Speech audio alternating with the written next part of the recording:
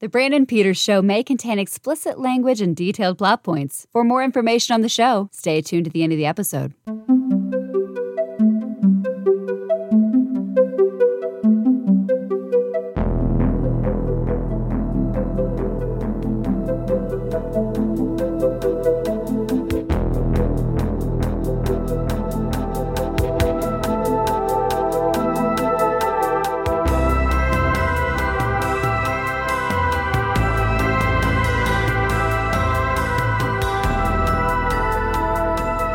And now, here's Brandon.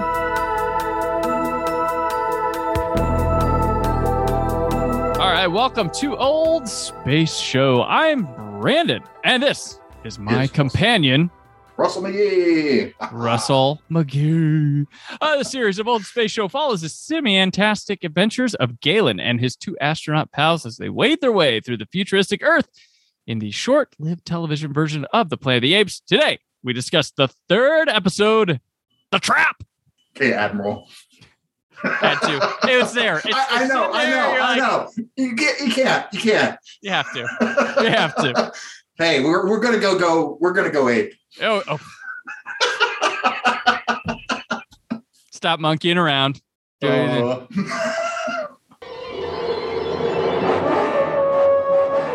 When they are buried alive underground in an ancient San Francisco subway station during an earthquake, Burke and General Orko are forced to work together. Above ground, Galen and Verdon try to figure out a way to help Burke with the assistance of several guerrilla soldiers. All right, this one's directed by Arnold Lavin, written by Edward J. Lasko, starring Roddy McDowall, James Naughton, Ron Harper, Mark Leonard, Norman Alden, John Milford, and Cindy Albacker. All right, so our director Lavin, he was a script supervisor in the late 40s, early 1950s, including script supervisor on the movie DOA. He is a uncredited producer on the Burt Reynolds movies Gator and White Lightning. Those are some classics right there. Yeah. Directed 3 episodes of this show. And he directed Alfred Hitchcock's Presents, the episode Decoy. The episode Decoy. He also went on to direct the Alfred Hitchcock Hour, the film Geronimo. He did Marcus Welby, Gunsmoke, Ironside, Shazam, $6 Million Man, Rockford Files, Fantasy Island, Chips, The Greatest American Hero, Hunter, and the A-Team. Our writer Lasko, he did 2 episodes of this show. He would also write Perry Mason, I Spy, Wild Wild West. He wrote the Star Trek episode And the Children Shall Lead, Hawaii Five-0, Mod Squad, Mission Impossible, Adam 12, 6 Million. He made the circuit of shows we talk about here. Did Charlie's Angels. I think that's one we haven't mentioned. And the Airwolf TV show. Ooh, Airwolf. Yes. Leave Airwolf out. One of the guest stars, Alden. He had a humongous TV career, but his kind of nerd stuff that is notable is he played the guy who ran the diner in Back to the Future with Goldie Wilson back in the 50s. And then he was Aquaman on the all-new Super Friends Hour, the voice of it. And he the voice of Sir Kay in Sword in the Stone, and starred in Cutting Class, the Brad Pitt slasher. And lastly, he was cameraman Bill in Ed Wood. Hey, they got to get some Ed Wood back in there. Yes, definitely. Definitely. And then guest star Milford will star in another episode of the show as a different character.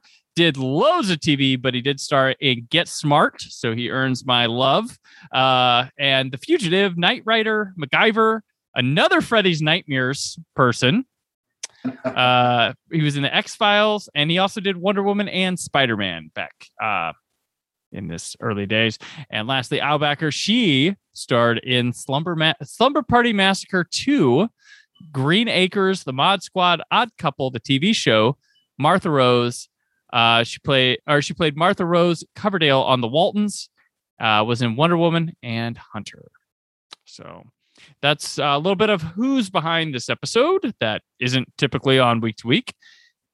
And a lot of the same shows getting tossed around with this group. It's between actors, directors, and writers. Like, where are you at next week? Well, I'm on Wonder Woman. Oh, I'm doing Spider-Man. Oh, cool. Let's do lunch.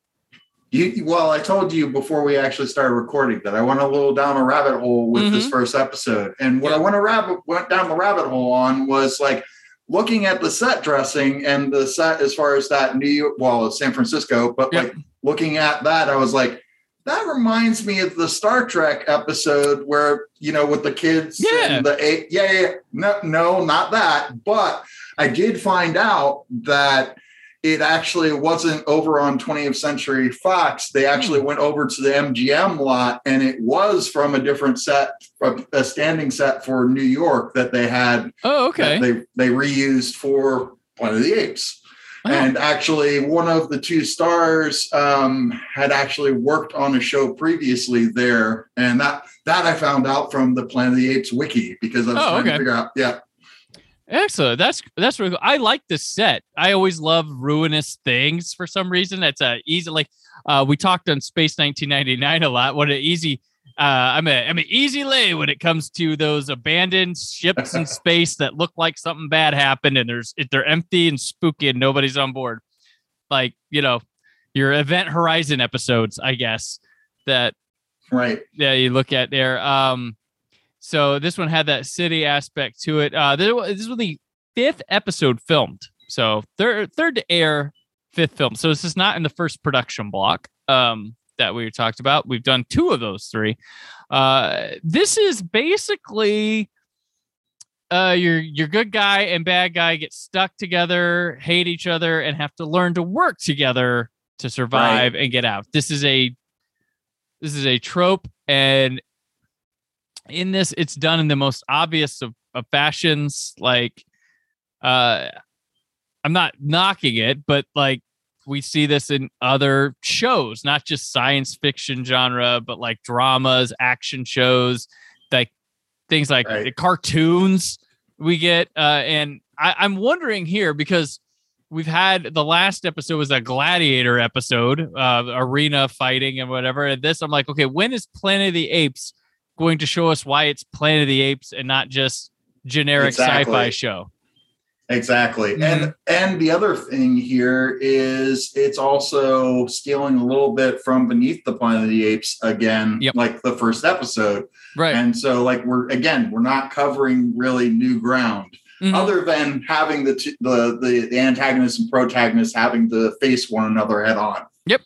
I mean, you just swap some costumes and, you know, this is Logan's Run, the TV show. If you like have Logan and a Sandman fall into this pit and stuck together, it could be that show. It could be, I mean, you know what? They'd have to probably, Kirk and a Klingon in the original Star Trek, or a Romulan in Star Trek. Could be that. It could be, you know, it's a lot of that. And I'm just like, man, when are you going to have a chance to, like, the first episode, I guess, shows us it's Planet of the Apes, but after that, it's, what do you got laying around there? All right. Galen, and, you know. The only thing that I thought, like, we finally started to see a little bit of a difference was with the human town that they went to, the suburb. But like, we didn't actually get to stay there very long. But like, they did explore the idea of humans actually helping people escape, and there being like an underground railroad type of thing that was happening. Yes, we had our first woman character in there that showed up. And a little girl too, so more than one. 2.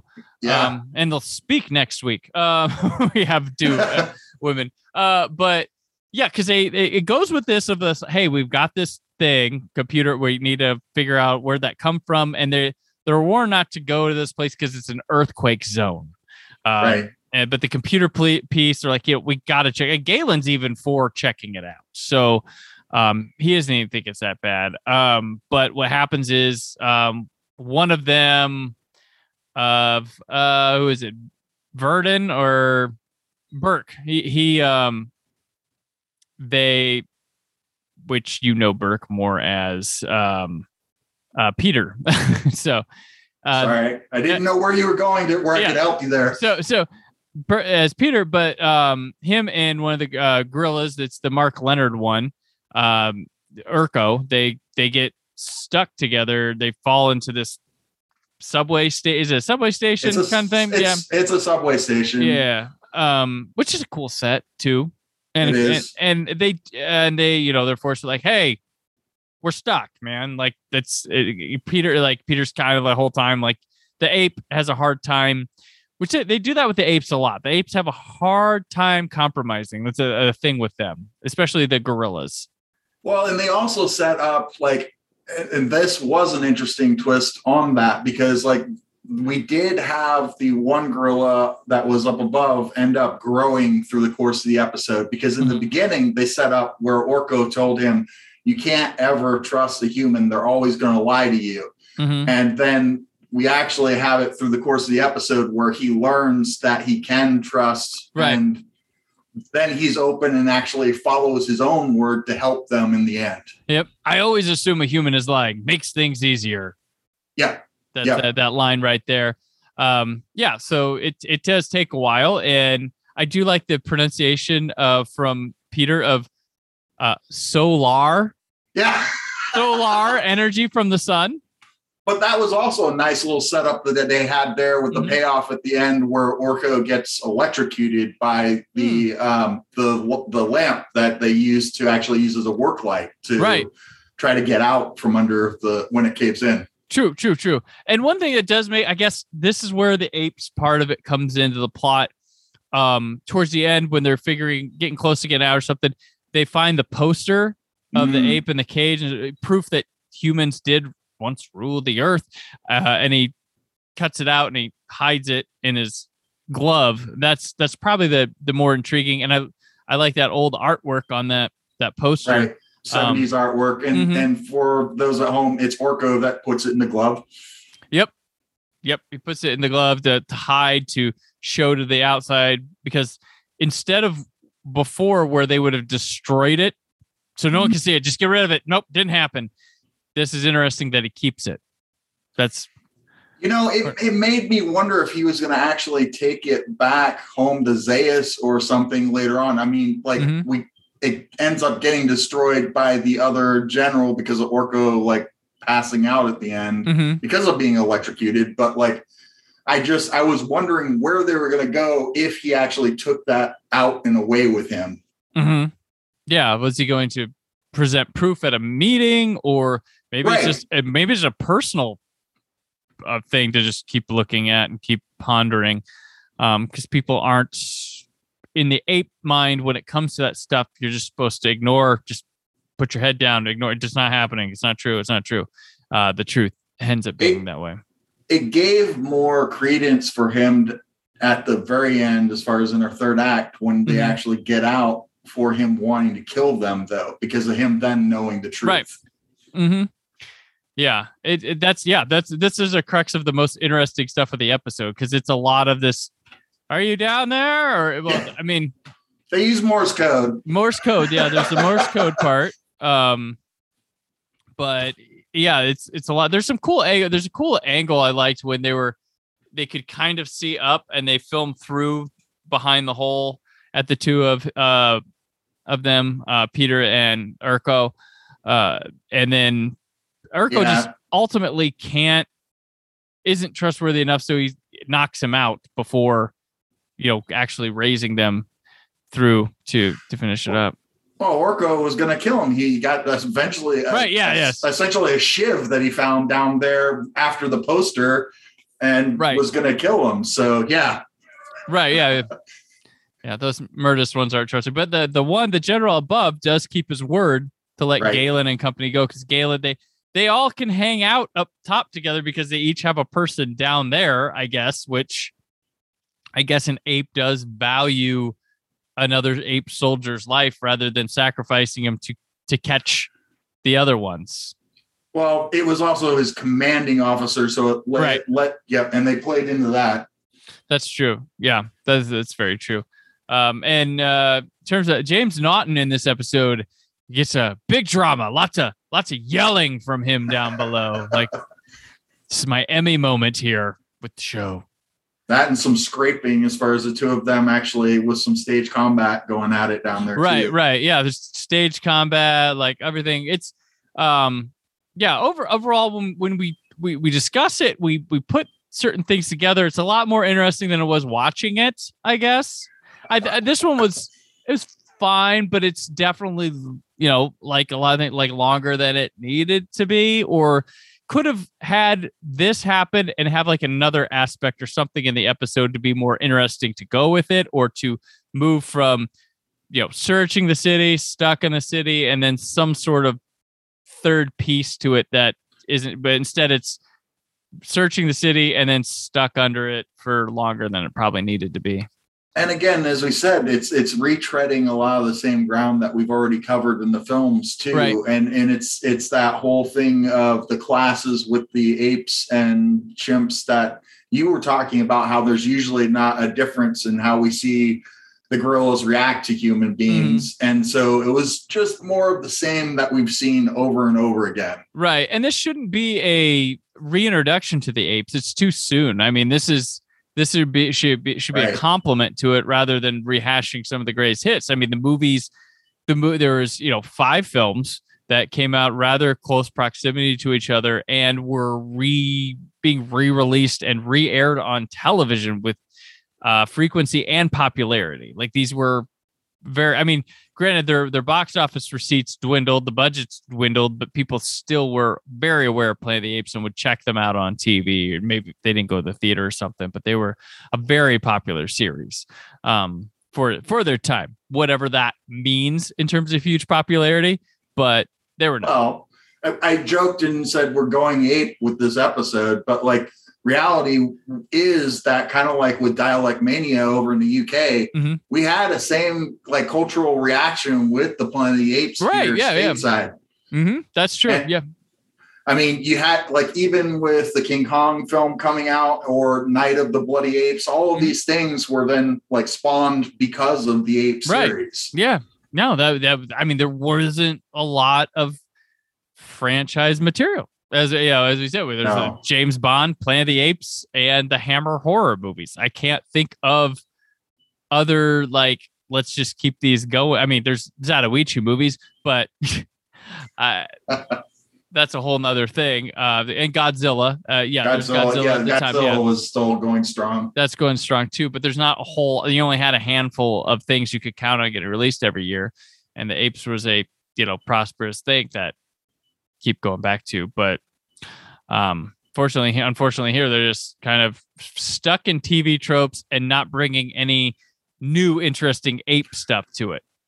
Nor did we like really explore anything with the like central characters. So like, we didn't get any new information there, like where we could like them even more mm-hmm. either.